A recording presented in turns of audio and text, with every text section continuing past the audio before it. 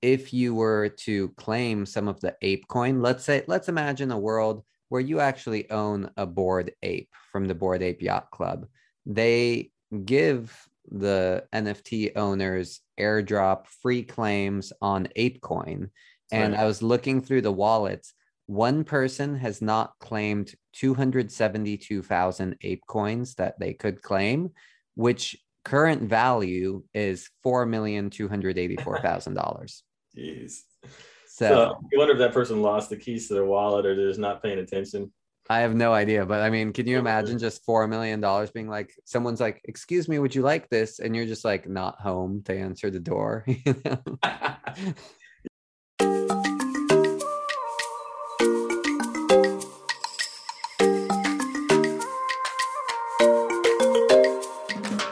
Bogdan, Brian, and their guests are not registered investment advisors. Nothing discussed today should be relied on for investment decisions, nor is it investment advice.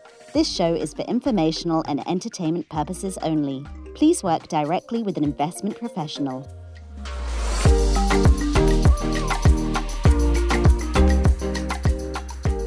Hey, everybody, and welcome to the Crypto Safari podcast, where we tunnel down into the DeFi dirt, scuttling through the crooks and crannies, looking for some soft, supple tokens to fill up your crypto bellies. As always, my name is Bogdan, and I have Brian here with me. How's it going, Brian? It's going great, Bogdan. Yet another great opening. I don't know where you come up with this stuff, but it's gold, baby. It comes to me in my dreams. Oh, interesting. Yeah, I have some terrible dreams, nightmares. It sounds nightmarish. Yes. All right, should we jump into the news? Because a lot of stuff has happened. We have a lot to cover. Yeah, let's get right in. Let's get into it. So I have three pieces of news for us today. First one is, have you heard about the Solana crash? I did read a quick headline about that. Apparently it was down for like 7 hours on Sunday or something. Yeah, 7 hours outage on Solana. It was on Saturday, and apparently it was due to bots flooding the network when they were using an NFT minting tool. And these bots submitted, get this, more than 4 million transactions per second. Oh my gosh. Yeah. And these are minting transactions? Yeah. So I can't really blame Solana for this. You know, if you have 4 million transactions per second, like nobody can really handle something like that. So the actual people who were operating the validation nodes were able to restart the entire network by coordinating it through Discord. But as a result, Solana's token price did drop, but it has recovered since. So, well, man, bots seem to be the scourge of the internet, for most platforms, social media, for exchanges. I mean, I know it's a tough thing to combat, but it seems like, I don't know. I mean, there's got to be a way. Well, you need bots to fight the bots. So you got to create an army of bots to fight an army of bots. That sounds like a type of a Terminator type situation where the bots become aware, and next thing you know, Skynet is live, and we're all doomed. We're getting close to that situation. I feel like this is just the start, and we're not expecting it because what's the harm in a Twitter bot until it's sentient? I wish I was a bot. So that's Solana had a little bit of adversity. My second news story here, though, I wanted to share a little bit of positivity because we like to share negative things because they're exciting. It's interesting. If it bleeds, it leads. Okay. But actually, this is a piece of positive news, which is a recent attack on one of the crypto bridges called Rainbow Bridge was stopped automatically and no funds were lost. Have you heard about this? I have not. Tell me more. Yeah, so the Rainbow Bridge is similar to other bridges in that it allows you to transfer tokens between different networks. So in this case, this bridge works between Ethereum, the Near network, and the Aurora network. And the cool thing about it is its architecture is designed to resist attacks. So it not only stopped the attacker from hacking the network, but the attacker actually lost 2.5 Ethereum in fees by trying to attack the network. I like that. Make the cost exactly higher, the reward. Well, maybe not higher, but make them pay a little bit. Exactly. So the Rainbow Bridge team is actually trying to redesign parts of its security so that in future attempts of attacks, it's going to be even costlier for attackers. I love it. You know, we got to have some sort of deterrent, something that says, hey, even a failed attempt is going to cost you. If you get caught, still might cost you. And I mean, there's been not necessarily a lot of controversy, but there's a lot of people talking about bridges in terms of their ability to be hacked like this. And that's why some people think that, you know, layer 2 solutions for this cross-train kind of transactions makes more sense. But it sounds like they figured something out. You know what they're doing to basically prevent this? I don't know the technical specs on it, but that is really interesting. And I'm sure that other people who are operating bridges and networks like this are probably looking at that and saying like, hey, we should implement something like this as well. Yeah. Well, I mean, the sad thing is it's probably only a time before hackers realize and figure out how to get through whatever system or protocol they set up to prevent this. You know what I mean? And so you kind of have to stay, you know, a few steps ahead of these guys. So hopefully they figured something out that allows them to stay 20 steps ahead. Yeah, there will always be a way to hack anything. The thing that we want to do is essentially make it difficult. So at least it's a headache to hack into stuff. Yeah. Make them sweat and work for it. You're gonna hack my money. I want to see some sweat on your brow. Exactly. So those are the first two. And then my last news story here is, I think you've probably heard about this one, which is over the weekend, Yuga Labs, who is the owner of Bored Ape Yacht Club, one of the biggest NFTs in the NFT world, actually did a big NFT drop, raising over $320 million for their NFT land sale on their metaverse called Other Side. Yeah, I was reading it was over 400 million. Oh, wow. So maybe they've made even more since I read this story. Yeah. So there was a big problem with this. There was. So apparently they had formatted their contract in such a way that it wasn't very efficient. And the reason that they formatted it in this way is they wanted people to use their proprietary coin called Ape Coin in order to purchase these plots of land for their metaverse instead of using Ethereum. And this created so much congestion on the Ethereum network that a bunch of transactions failed and people lost a bunch of Ether in gas fees. So with gas fees, like, you pay a fee in order to get your transaction validated on the blockchain, but that doesn't guarantee that your transaction will get validated on there. So sometimes you lose your gas and you don't even get your transaction done. Which is ridiculous. And I mean, there was a lot of people lost. Bored Yacht Club or Yuba did well, but I think one of the big winners is Ethereum. They generated over 100 million in Ethereum gas fees in less than an hour.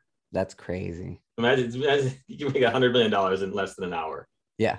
Well, the interesting thing is that $100 million is spread across all of the people who are validators on Ethereum. So that's a good thing for all those validators, but it doesn't like go to one person, right? It's like spread out. Go ahead. Well, and Ethereum's a nonprofit anyway, so it's not like, you know, they're just shoveling this money in their pockets to go buy some Teslas or something. Yeah. And these gas fees aren't small either. So the network got congested so much at one point that some buyers actually paid 5 Ethereum just in fees alone. Oh my gosh.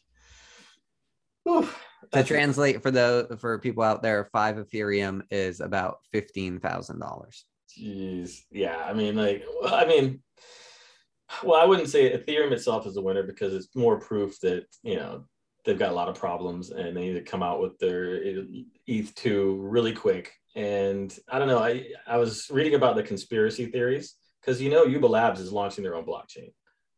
Oh, interesting. Yeah. And so some conspiracists thought that they did this intentional bottleneck to basically promote their new blockchain because they tweeted out that, you know, it's abundantly clear that they need their own proprietary chain to properly scale ahead. So it's kind of like this sucks, sorry about it. This is why you need to join our Ah, interesting. So some people thought it was a little bit of a shady maneuver. I don't think that's the case personally. It's not good for the community to try to do something like that just to promote your own blockchain. But who knows? People are talking. People are unhappy. Yeah, I feel like even if they had orchestrated this in order to promote their own blockchain, I think it just creates bad PR for your brand, right? Like now, if I see something like this, I think of Yuga Labs as less competent because I'm like, you couldn't mint land in a more organized fashion, considering it's already been done before. It's not, that revolutionary. Exactly. And negative press isn't good, even if it's to try to promote something, good to come out of it. It's still not a positive thing. And you never want that. Yeah, exactly. So Yuga did apologize for the disruptions, and they promised that they would reimburse the users' gas fees associated with failed transactions. Well, that's going to take, let me know when the check's in the mail for that one. Exactly. But they do have the money to do it. Oh, yeah. Yeah. I just wonder how that process is going to work for the average, buyer.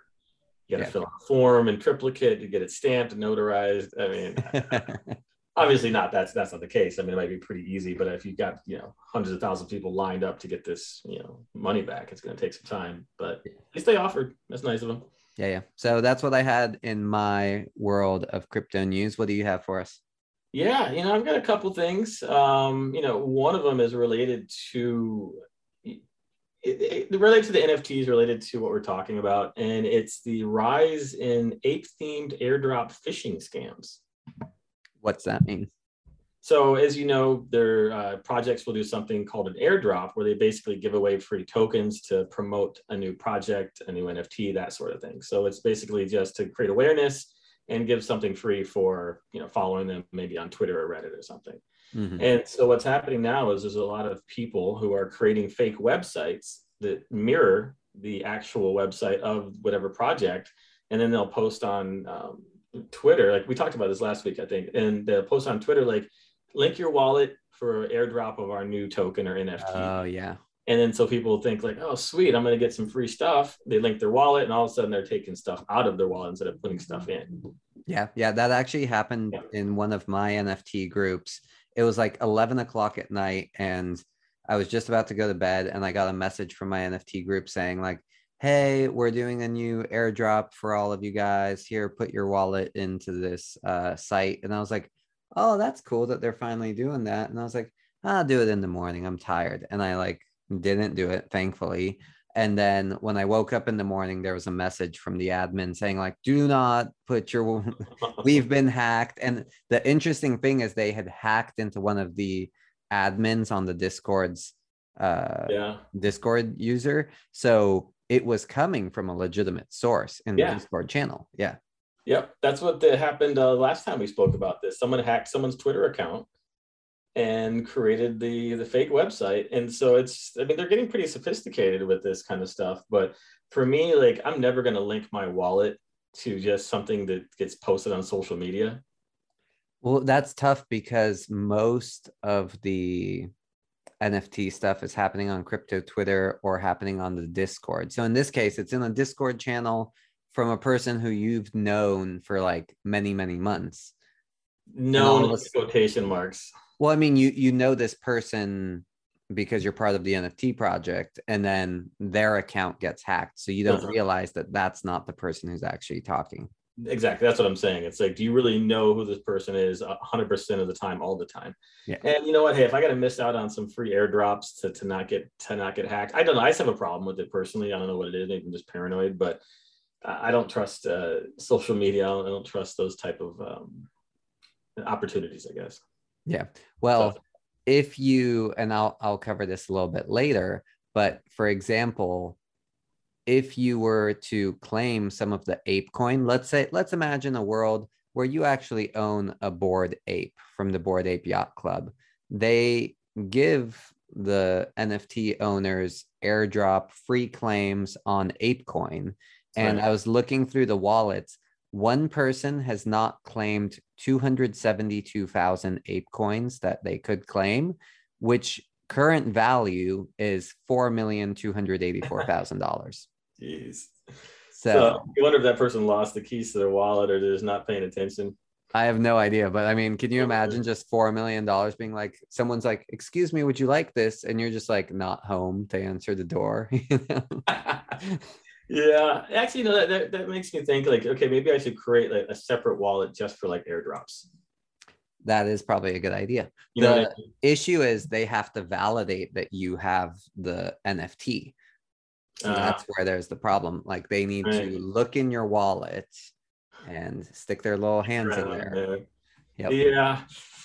I mean, hey, you eventually you're gonna have to trust somebody, even if it is an online presence. And like you said, I mean, $4 million, like that's a pretty good, a tidy sum just to have given to you for just holding an NFT and linking your wallet to their platform. So yeah, all right, you're making a strong case. Speaking of airdrops, we talked about ZK Sync a few months ago, and apparently they're going to be doing an airdrop for some of their tokens when they launch. Oh, very cool. Yeah, and so I've been watching some YouTube videos on how to connect your wallet to ZK Sync, and I'm going to connect it tomorrow and make some purchases using my Coinbase wallet on their platform, and hopefully maybe I will get airdropped some ZK Sync tokens. Oh, very cool. If that happens, yes, we want an update for sure. Oh yeah, definitely an update. And I feel more comfortable with this type of scenario because I'm going to their website. Well, I guess the website could have been hacked, but anyway, I'll take a chance with this one. It is from what I've learned from just hacks in regular life and online hacks is always be suspicious when someone has reached out to you asking you for something versus you going into your computer on your own volition and going to some site to do something. So that's like the number one like red flag should be, did someone reach out to me? Yeah, to tell me to do this. Right. What's the catalyst? So anyway, so moving right along here. So we talked about the phishing scams. Have you heard of Kraken, the trading platform? I've heard of Kraken, but don't know much about it. Yeah, I don't know much either. They're not huge. I think they're in the top 20 in terms of just like trading volume, but they're up there. But anyway, they're creating a new NFT marketplace, which is going to be launching soon. The wait list is already live, and they are boasting 0 fees for sales and transfers. Whoa, indefinitely or for a limited time? Is that just what they, I mean, this is their sales pitch. I'm not sure about length, duration or whatever, but once the NFTs are custodied on their platform, you can trade and buy with no fees. That's pretty amazing. Yeah. Also, they have something called a rarity tool. You might know something more about this.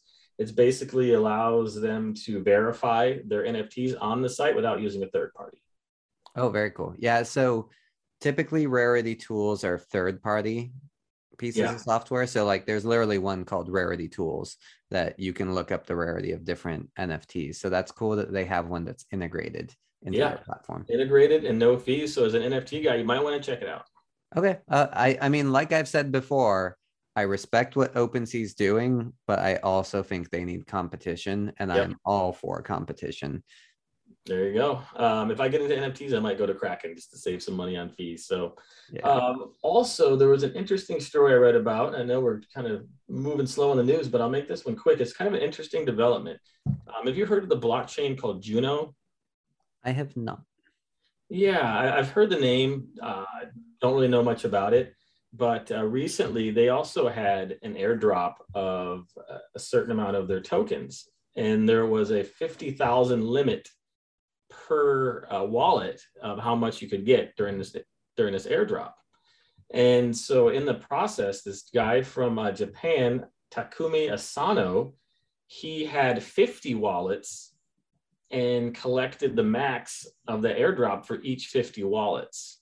Okay. Now, it wasn't a big deal until they saw they transferred all of these tokens into one wallet, and the governance body, the people who own the tokens, voted to revoke, take back all of his coins out of his wallet. Oh, wow. They can do that? They can just like take his coins out? Apparently they did. They started off with like a straw poll just to see what the sentiment was about taking them back. And eventually they did vote, and they did take away all of his tokens. Now, the interesting part is this guy is saying that, listen, I am part of an investment group, And these tokens were all spread around for security reasons. And I was going to take them and disperse them amongst my investors. Oh, That's why okay. he did this. Now, who knows if that's true, but it marks like an interesting precedence for the way that these projects are governed, because a lot of tokens you buy for projects are governance tokens. It allows you to make choices or vote on how things should be ran. And so in this case, I think 72% of the holders voted to revoke this person's coins, which I'm assuming was a lot of money. Yeah, yeah. I mean, I'm kind of on the side of the guy who like is following the rules to some degree, right? Having separate wallets, spreading it to his investors, et cetera, allegedly. I feel like there should be more than just, to me, it seems like kind of mob mentality, where if the mob decides that, you don't deserve the thing that you have, then they can just take it from you without consulting you. Exactly. And especially since those tokens are going to be distributed amongst the community. So there's an incentive for them to vote to have these taken away. My thing is, and I'm not sure exactly how fast this happened, but it seems like it happened pretty quick without any type of, discovery and the trial or anything to say, let's dig deeper into this and look at all the facts. You know what I mean? Yeah. It was kind of like everybody all in favor of getting, taking this person's tokens, raise their hand, and like click this emoji to vote yes. Yeah, there's like pitchforks and fire in the audience. So anyway, it's an interesting development, and we'll see what this means for other projects. Interesting. Yep. Very cool. So that is it. Oh, yeah. That is it for the news. I was just going to jump into listener questions next. So thank you guys again for submitting these listener questions. We love getting these, and I think the ones this week are particularly interesting. So our first one here is from Pseudo. He is asking, where's a good place to learn about crypto wallets? Some people say keep it all in an exchange. Others say keep it in a hardware wallet. Is there a happy medium between the two? What are your thoughts, Brian? Well, I mean, there's definitely another medium. So he's talking about either exchanges, which I'm thinking he means centralized, and he's also thinking hard wallets, meaning the external software to hold your tokens. But there's also the hot wallets that aren't connected to an exchange that you can keep tokens as well. So there's actually a third option. So in terms of the best place to learn about wallets, honestly, I went to YouTube and just watched a couple of people I trust and have gotten good information from before to learn about wallets. Any particular people that you can recommend? Yeah, I mean, I can pass on some information, or I don't know how you know this person, but I can give them a couple links to some people that I've learned from. And so I think maybe that is a happy medium, is having that hot wallet. It keeps your coins in your own possession. You keep your owner of the keys. So I think that's pretty much it. What do you think?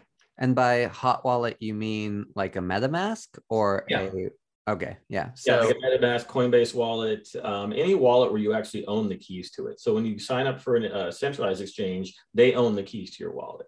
Yeah. And so really, you don't know, if you don't own your keys, you don't own your coins is the saying. So yeah.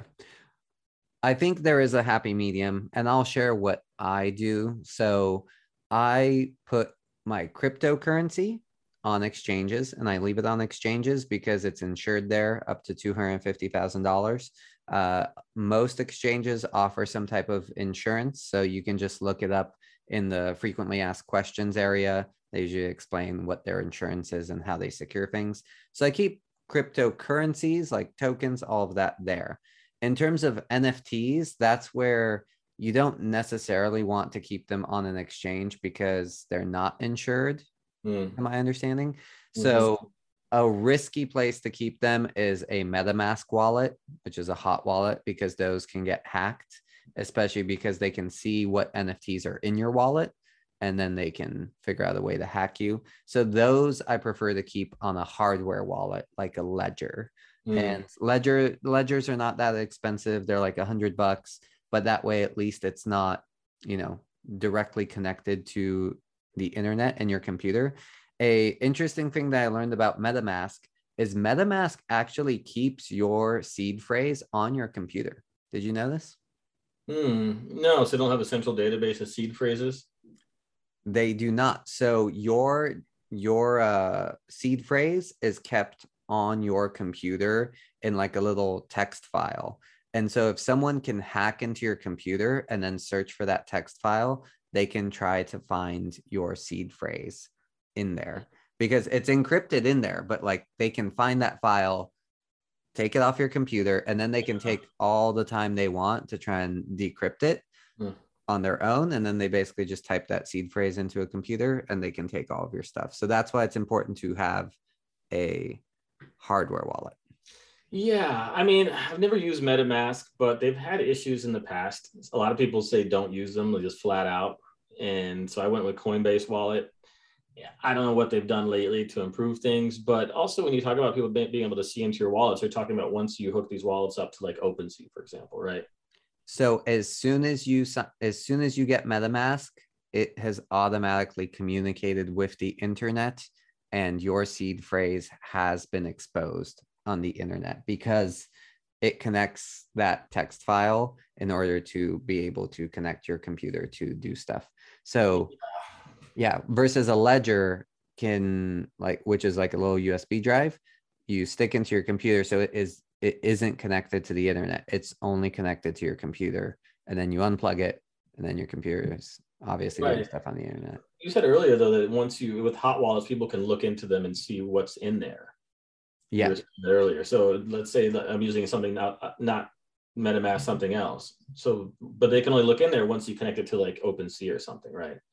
Yeah.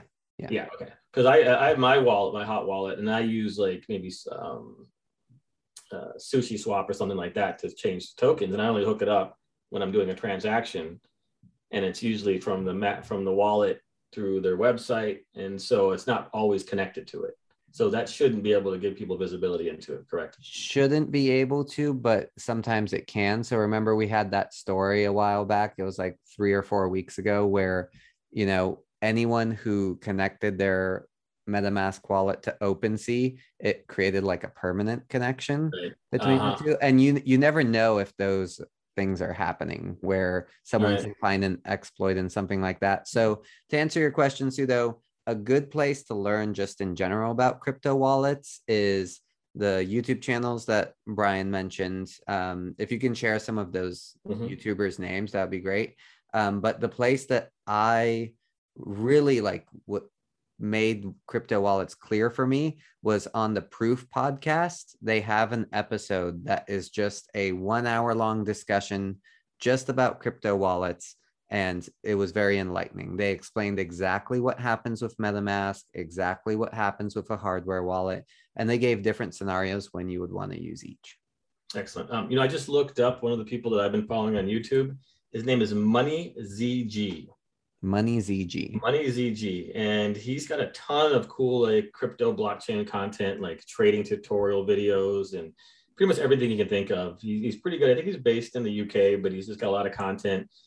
He used to be a trader in securities and other stuff. And so he just knows about these type of areas, and he's got a lot of good knowledge, and it's not like a lot of hype. It's more just like really just down to earth, just like, really good knowledge. And you can tell he knows what he's talking about. So MoneyZG is a good place to go for tutorials on wallets. He's got some good ones.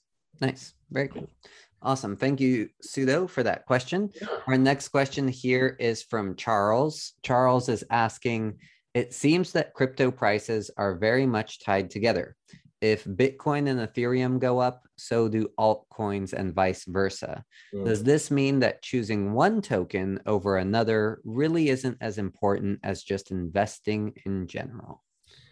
Yes, I would say it doesn't mean that. And here's why. So you've heard of the S&P 500, right? Yes. Okay, so for those who don't know, S&P 500 is a stock index that tracks the 500 largest companies in the United States, right? And so they track the performance of these stocks, of this 500 stocks, to show how people feel about the broader economy, right? And so you can look at Ethereum and Bitcoin is an index of the cryptocurrency, even though it's just two. But it shows you how people feel about the broader economy and also about the crypto market in general. And so I would use those two as basically an index to track the sentiments of how people feel about investing. And then if you have a project that you're interested in and maybe the price is kind of low, if Bitcoin and Ethereum go up, you can probably expect to see some gains there. And those gains might be pretty large because Bitcoin and Ethereum, they do move, but not like some of these mooning new projects that have a ton of opportunity for growth. So I would say good to look at them, good to track them, but it's also good to own some other stuff as well. What are your thoughts?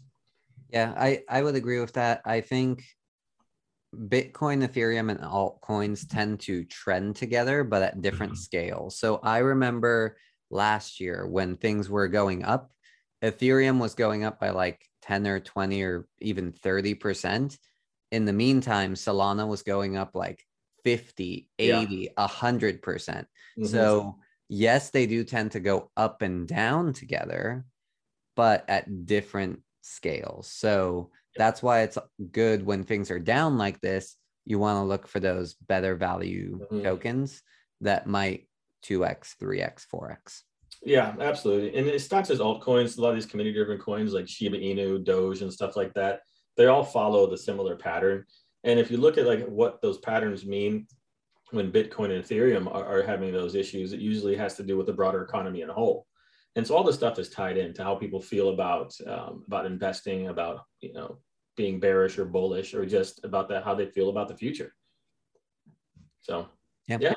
Good question, though. Good question. If you guys want to get your questions answered, remember you can always write to us at questions@cryptosafari.us, and we will get to your questions in the next episode. So with that, let's jump into our 2 coins for this week.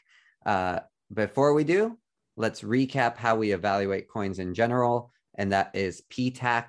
So purpose, team, advantage, community. Those are the 4 factors we look at. And then we also look at tokenomics. So PTAC is our system. So with that, I'm going to hand it over to you, Brian, to go first, because you know what? I feel generous today. Thank you. So you're airdropping me a turn to go first, huh? I'm airdropping. Yes, I'm airdropping. Beautiful, beautiful. Well, I'll tell you what, I've got an interesting one today. And I think it's following the trend of the last few episodes. You did sand, I did water, H2O after that. And today we're going to talk about gold. Oh, okay. Shiny, shiny gold. So my project for this week is something called PaxGold. Now, there's actually a few different tokens that are pegged to the price of gold. So they're not unique in that way. I didn't know about this until I started researching this one, that there's actually some other ones out there, which kind of makes sense. I mean, if you're going to peg a currency to the dollar, why not peg it to something that is even more stable, like a commodity like gold? So PaxGold is a digital token backed by gold. Each token is backed by 1 fine troy ounce of a 400-ounce U.S. London gold delivery gold bar. Wow. So it's like real gold, like real gold. Real gold. Real gold. Okay. And the gold is stored in a Brinks vault. So professional gold storage. If you own the PAXG, which is the name of the token, you own the underlying physical gold held by the Paxos Trust Company. Okay. So it's pegged to gold, but it's actually a way to buy real gold. Yeah. So why would somebody want to go through this rather than investing in like a gold index or something like that? What's the difference here? Yeah. One of the biggest difference is the amount of fees that you pay for investing in a gold index. Also, a lot of times the transaction processing is slow. And so when that happens, you can get caught in, it's basically when you're making a transaction and the price fluctuates too much, and you can lose money that way. Okay. And so that's one of the issues that you have when you're buying gold: fees and just that little bit of uncertainty because the transaction processing is slow. Also, once again, you're buying an index of gold shares. You're not actually owning the physical gold. Well, I've heard that some indexes do have gold reserves that like back up the gold that they are holding. So something like that.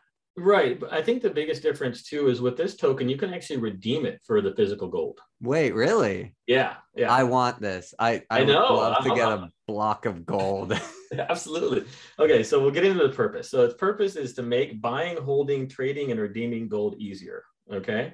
Now it gives you the benefits of physical ownership of specific gold bars and the speed and mobility of a digital asset. Okay. Instant transaction, reduce exposure to settlement risk. And so that's the purpose. So it's all about mobility, speed, and making owning physical gold easier, because you can't just lug it around from bank to bank.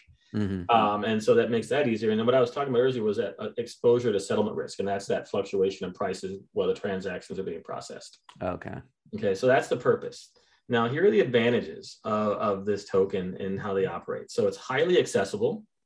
It can be moved or traded anywhere in the world 24/7, low investment minimums, and anyone can own a fraction of an LBM accredited gold bar.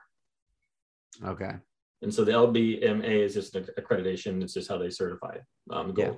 Okay. And so the other advantage they have is trust. They're regulated by the New York State Department of Financial Services, and they have an auditor who goes in and attests that the matching gold supply is in line with the tokens every month.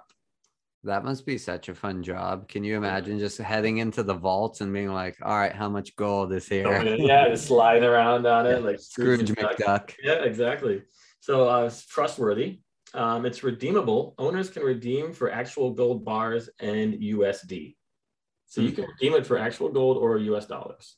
How does that work? Like, how do they ship you the gold? Because I feel like that would need insurance to make sure that it gets to you. Yeah, and that's a good question. They do have, so this is a US company, and I guess they have different locations where you can actually do that.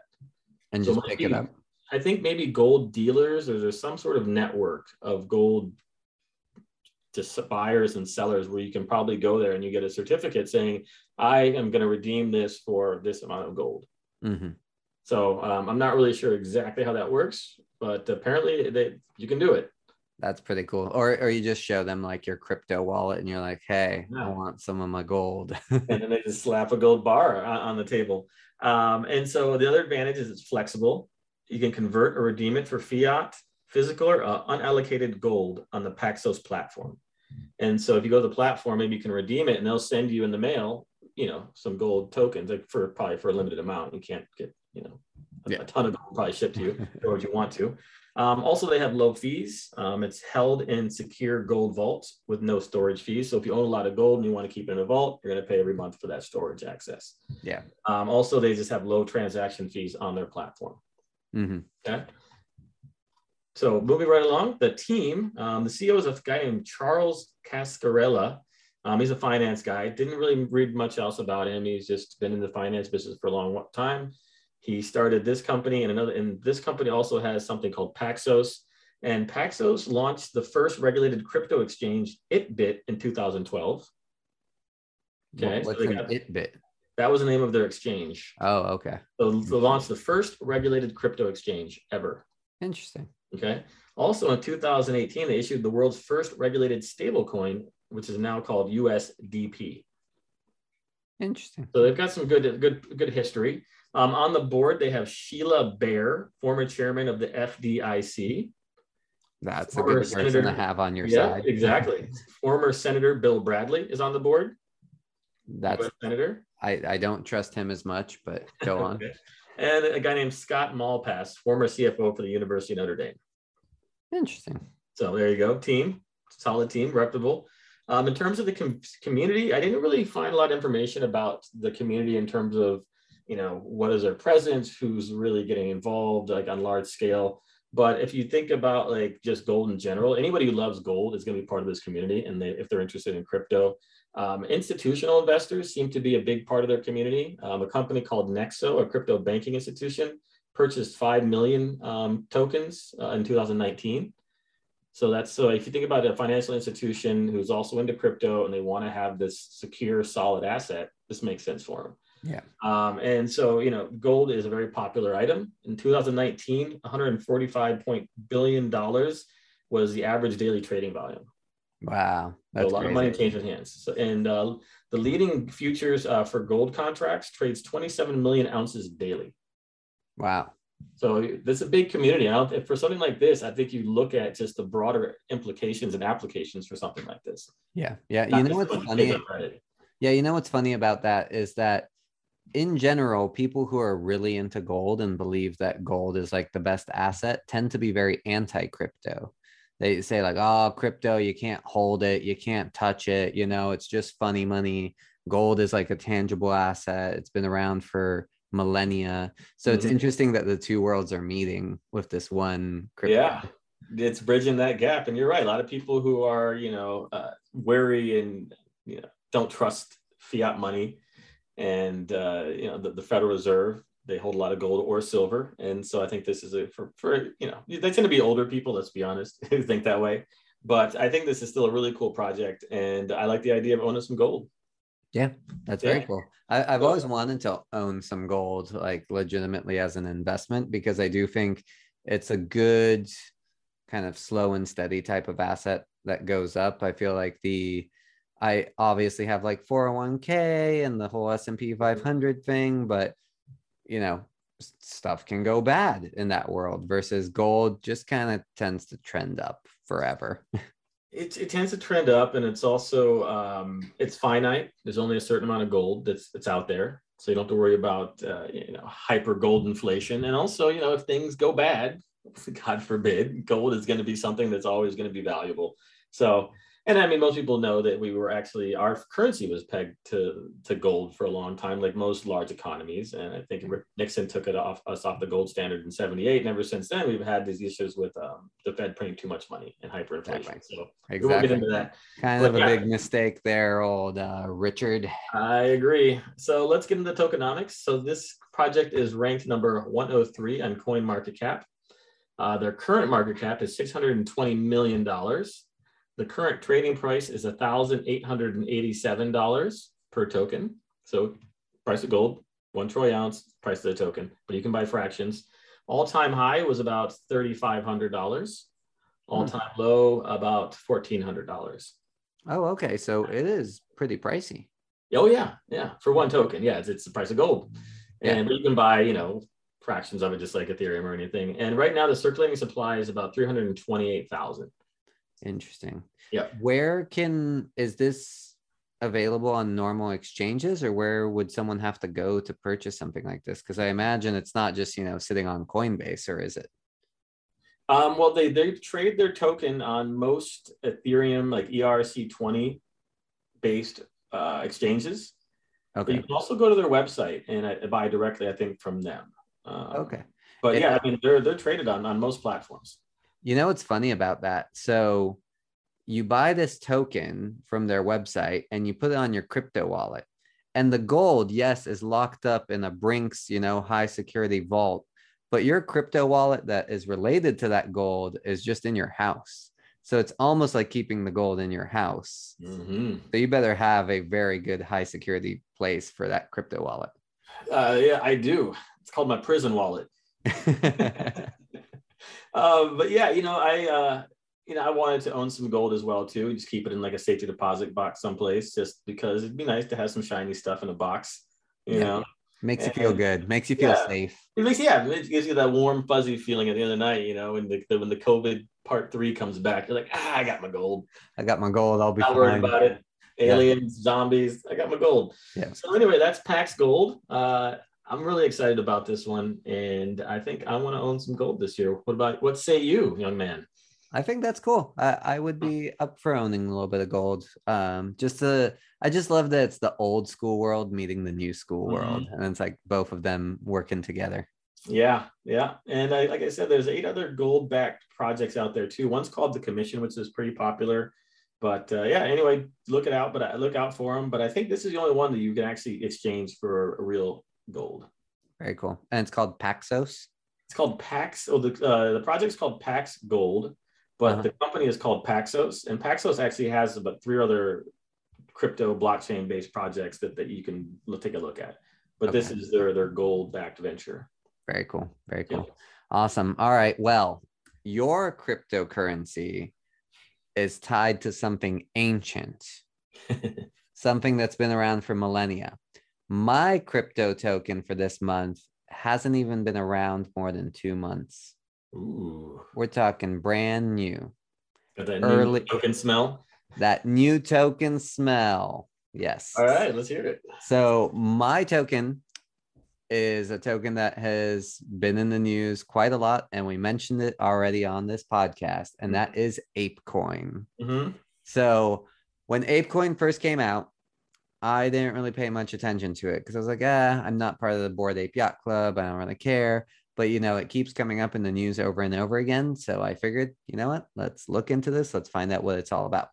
So, like we mentioned, Ape Coin is part of Bored Ape Yacht Club. But here is the weird. It gets weird, Brian. I'm warning you right now. It gets weird. I'm ready. So Bored Ape Yacht Club, Yuga, is owned by Yuga Labs, which is a company registered in Delaware, like a normal corporation. Ape Coin is not their coin. And the reason that they're claiming it's not their coin is because if it is their coin, then they have to be regulated to all sorts of securities and things like that. So Ape Coin is associated with Bored Ape Yacht Club, but it is not owned by them. They did not create it. The Ape Coin Foundation created Ape Coin. Yeah. Who owns the Ape Coin Foundation? I will. It's an independently run DAO, meaning decentralized autonomous organization. So it goes beyond Bored Ape Yacht Club, is their claim.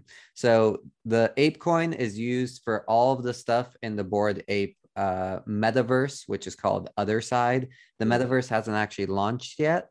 They only launched their land sale, but hasn't been built out yet. But it's very highly anticipated and makes lots of promises. The other way that you can use Ape Coin is for their community events. So let's say that you can't afford a Bored Ape because you don't have $300,000 lying under the couch. You can get some Ape Coin and still participate in the community that way. Okay. Yeah. Okay. All right. Now the team behind Ape Foundation. So Ape Foundation will manage the DAO, and the initial board consists of 5 high-profile crypto investors. The first is Alex Ohanian, who is the co-founder of Reddit. Oh, okay. Might have heard of him. Another one is Amy Wu, who leads the crypto exchange FTX's venture arm. So she's also on the board. Then there's some people who I'm not as familiar with, which is Maria Bajwa. She is from Sound Ventures. Yat Siu, who's from Animoca Brands, which is like a big player in the crypto NFT space. And then Dean Steinbach, who is part of Horizon Labs. So they are the 5 who are in charge of the board, who then manage the DAO. And the idea here is that ApeCoin is controlled by the community, but obviously community needs a little bit of guidance. So whenever you need to organize something in a more central way, the board can step in and kind of like put things up for a vote, organize something so that people can vote on things like that. That's kind of the idea behind the board. And the board is going to change every 6 months. So each of these people only have a 6-month term. I like that. Yeah, so that's nice. In terms of investors, it's really the people who are part of Bored Ape Yacht Club. They can have Ape Coin. It was airdropped to them. And then anyone who buys Ape Coin is automatically kind of investing in the community, right? So very community driven type of project. And even though Yuga Labs says that they are not going to, Ape Coin is not their thing, they're saying they will adopt Ape Coin as their primary token for all products and services. It sounds like they found a very nice way around some of the regulations and red tape. Yeah, I was actually reading an article by someone who he was a lawyer and is now, I believe, a lawyer at Andreessen Horowitz. And he's like, this is a classic way of undermining the laws that were put together in 2017 so that people can't do this. So we'll see if they get in trouble for this. But it seems, according to this lawyer, that they've distanced themselves enough from Ape Coin that they might not get in trouble, or they probably won't get in trouble. So we'll see. I don't have a huge problem with people finding loopholes in regulation if it's for non-nefarious reasons. And, I don't have a huge problem with it. I think there's too much government in general, too much oversight in a lot of different areas. And so if they're doing everything above board besides just finding some great loopholes, good on them for it. So cheers. Yeah, we'll see. It's a little suspicious. It's a little suspicious, but we'll see how it goes. Great. It's great. In terms of the advantage, so you'll be able to use ApeCoin in all of the Yuga Labs universes, which includes Bored Ape Yacht Club, Mutant Ape Yacht Club, and Bored Ape Kennel Club. So they kind of have, you know, they're building like this little NFT empire, if you will. Okay. And interesting thing about ApeCoin is 62% of the supply is set aside for the ecosystem fund, which will actually support community-driven initiatives, and those are going to be voted on by the DAO. So the DAO has 62% of the supply to do with what it will. Okay. Yeah. That's cool. I like that allocation. Yeah. And then the way that people got ApeCoin to begin with is in the first 90 days, if you held any of those NFTs that I just mentioned, they would airdrop you free ApeCoin and you could just claim it for free. And for a little kind of exchange ratio, if you had a Bored Ape, you get 10,094 ApeCoin, wow, which is roughly $150,000. Can you imagine that? That's what gets airdropped to you. You're like, oh, thanks. Oh man, I mean, you know, you got to spend money to make money, I guess. That annoys me so much because I'm like, so if I was rich enough to have a Bored Ape, you would just give me more money now. It's like, it's so unfair. Yeah, well, you know what they say about life being unfair, but you know, some of the people that got Bored Apes, what was the lowest price that a Bored Ape sold for? When Bored Apes first came out, it was $250. Yeah. So, you know, if you would have been a little bit more degen, a little more finger to the NFT pulse, you'd be one of those people that you're complaining about. I would be, and I would be lauding it over you right now, Brian. And I'd be like, "Oh, Brian, why didn't you join when I joined? I'm so smart. It's all me." Bored Ape shirt, Bored Ape hat, you know, Bored Ape sideburns coming in, so you look like Dr. Zayas. I think it's. I mean, don't be wrong. I have the same kind of feelings when I miss out on good opportunities, but you know, sometimes it just pays to be an early adopter, you know, and so hey, exactly, benefits of being part of that club. Exactly. So, I mean, right now there will be future opportunities to be early adopters. So we should have an open mindset. And when something comes out, we should say, hey, I'm gonna explore that a little bit. I'm gonna poke around. I totally agree. And that's why I want to explore the ZK Sync layer 2 solution and see if I can get airdrop some ZK coins. And also, I was thinking about this earlier that, you know, I hate to promote airdrops because of all the nefarious things that are happening. But, you know, one thing we should keep our eye out for is legitimate airdrops that people might want to learn about. So they can be some of those first adopters. I have gotten burned by airdrops before. So I was part of this NFT group called Thor Guards. And this guy was like, hey, you should get a Thor Guard. Right now, the price is going up because they're going to airdrop NFT weapons to everybody. I was like, oh, okay. Like, I'm going to get a free airdrop. So I bought in on a Thor Guard. It wasn't crazy. It was like I think I got it for 0.2 Ethereum. So pricey, but not insane. Mm-hmm. And then the airdrop happened and everybody got their weapons and no one really cared. And the price went down. So I still have my Thor Guard. I was like, wait, I thought the airdrop was supposed to make me so rich. And it didn't. So that's my one word of caution about airdrops.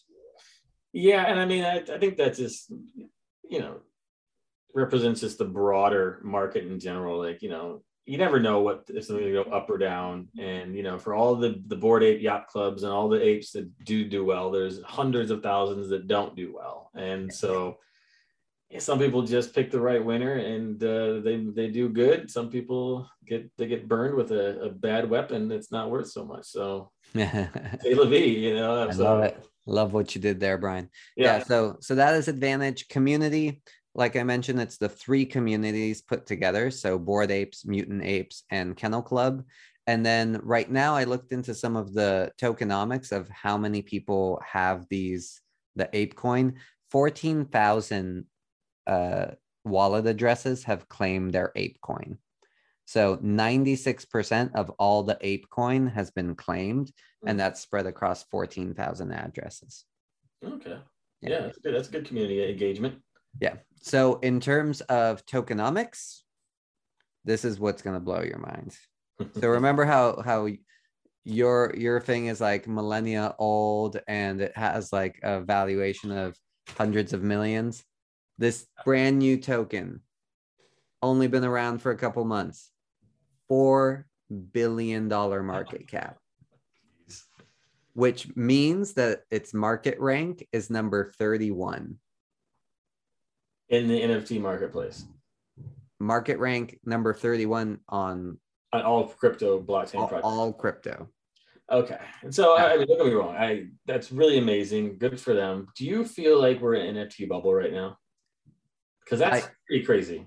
I do think that we are in an NFT bubble. I think what's going to happen is most projects are going to go to zero, and then we're going to have consolidation across the big projects. So I do think there's still opportunity for people to make money in NFTs, but you really need to buy high quality. So I have actually stopped buying into projects that are like 0.1 Ethereum, 0.2 Ethereum, you know, like stuff that's really cheap. And I'm trying to go after stuff that is what they call blue chip. So like more expensive, but I think those are the ones that are going to stay around versus the ones that. Well, okay. I mean, I like that strategy. And I mean, for me, I think about this in a way that, you know, sometimes there's art bubbles where paintings become valued at astronomical rates, and then that market falls because it's about supply and demand at the end of the day. What are people willing to pay for it? And so at the end of the day, you know, whether you buy low or buy high, it really has to do with just the broader valuation and desire for this market and these pieces of art, these NFTs. And so if the overall demand drops for just NFTs in general, then it really doesn't matter what you're invested in, because everything pretty much is going to lose a certain amount of value. So that's my concern about this bubble. It seems like things are just really, really hot right now. And if one day people are like, I'm over NFTs, let's look at this shiny new object over here, what happens to all these things when there's not a market for them?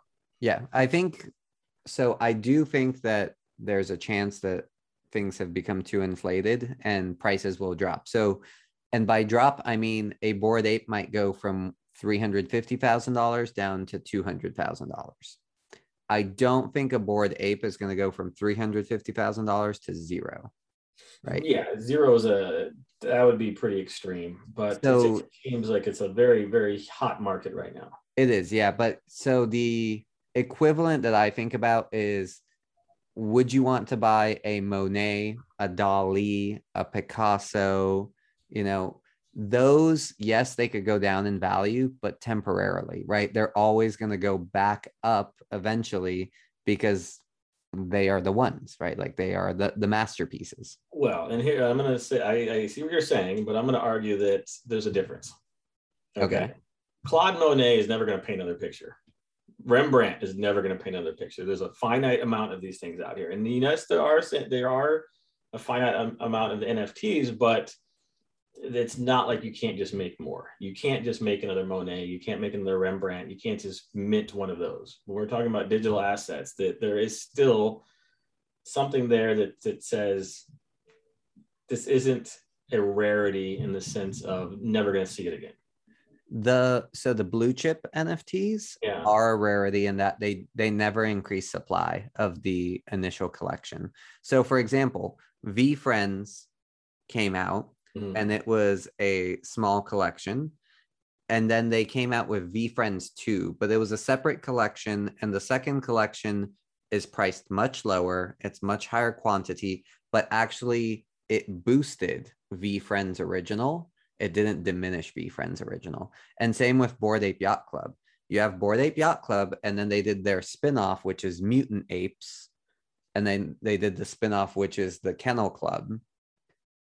The Bored Apes still went up in value. Yeah. It's not like it diminished it because it's a different collection by the same group. Okay. And I definitely see the, the path, but as someone who studied art history and who likes the classics, I would still say that at the end of the day, we're still looking at things that aren't, they're not in the same level of something created by a person using a paint and brush and canvas. You know what I mean? And so for me, not just on an aesthetic level, but on just a more purist level, I think there's a big gap between that. And I'm not saying that, I mean, it's still supply and demand. It's still, what are people willing to pay for this? But at the end of the day, I see them very different. There is. And I think that there are some pretty big differences. So CryptoPunks, the first, will always be, that's like the equivalent of like a classic piece of art. Bored Ape Yacht Club was the second and actually bought CryptoPunks. So they are in that same genre. Everyone else, I would consider as like nice to haves, runners up, not going to be the Monets of the future. Now, keep in mind that there is high-end art in the NFT space. So if you go, and people can check this out, you don't need to pay any money to join this Discord group. It's called Art Blocks, and they actually curate art, digital art, from some like phenomenal artists. Like these are very, very talented people, some of who do paint their NFT art with brushes. Like they paint it in real life and then they scan it and then that becomes digital. So there is high-end art in the digital space. Right. Yeah, and I've heard about, you know, projects like that and how artists who are actually, you know, physical artists paint, brush, whatever medium, and how they're doing really well. But, you know, I looked at CryptoPunks and I look at it and I'm just kind of like, you know, for me aesthetically, I'm just like, okay, yeah, this is worth it, you know. That's because CryptoPunks is not one of those aesthetic ones. So there are kind of two genres. One is profile picture, just like simple art, but it's more about community. And then there's the ones that are art based. I can share some like NFT art that will blow your mind after this call, where it's amazing. So I highly recommend people check out Art Blocks. You can just go to their Discord and you can look at all these artists' art that they have curated. So it's all really high quality, and some of the stuff there is mind blowing. So if you're into the aesthetic side of things, that's the place to go. Yeah. And I mean, here's the thing also is like, you know, when Impressionism started, you know, people looked at that, the old critics, and they said, this is garbage. What is this person doing? They can't even make out the pictures. It looks like someone needs glasses. And if for every new art movement, the critics are always say, this is junk, this is crap, and then it takes off. I mean, you know, look how Jackson Pollock was received. Look at all the Impressionists, how they were received. So, yeah, once again, like, you never know. And I guess you just have to take a chance and hope for the best. But take a chance. And also Kevin Rose's advice, which I strongly agree with, is like, buy stuff you like. Yeah, there you go. I like that. So that way you're not like hanging on the price. You're not just speculating. So for example, one of my favorite NFT projects that I've been a part of is called Fiat Lux. And it's this sci-fi story building one. And like the price has gone down since I bought it, but I don't care because like I love the community. We're like creating all these cool stories, writing all this cool stuff. There's amazing artists and musicians in there. So I'm getting amazing value out of it, whether the price goes up or down. I'm like really enjoying it. So that's what you should go after, is stuff you'll enjoy, the community you want to be a part of, not just price speculation. Yeah. Don't chase the dollars, chase the love. Very well said, Brian. Very well said. So yeah, so that is Ape Coin market rank 31. I will say real quick on tokenomics, 284 million circulating supply.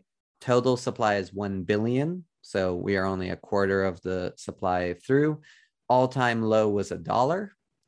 All-time high was $24. And the current price is $15. Okay. So my take on ApeCoin is I'm pretty dubious about it. I'm not sure. I'm kind of skeptical. If I do get into ApeCoin, I think I'm going to be down the road. Once it's actually valuable, I might participate. But for now, I'm a little on the fence about its value. You're not gonna ape in with bananas blazing. I will not. I'm keeping my bananas in my pockets. Let's call it a holster. I don't have a holster, Brian. I just keep it in my pocket. It gets all mushed up. You need a banana holster, man. All right. Well, awesome. that was a good one, man. Thank you for that. Yeah. So thank you guys for joining us. Again, if you have any questions about anything we discussed in this episode, remember you can write to us at questions@cryptosafari.us. And until next time, may your bananas be firm and sweet.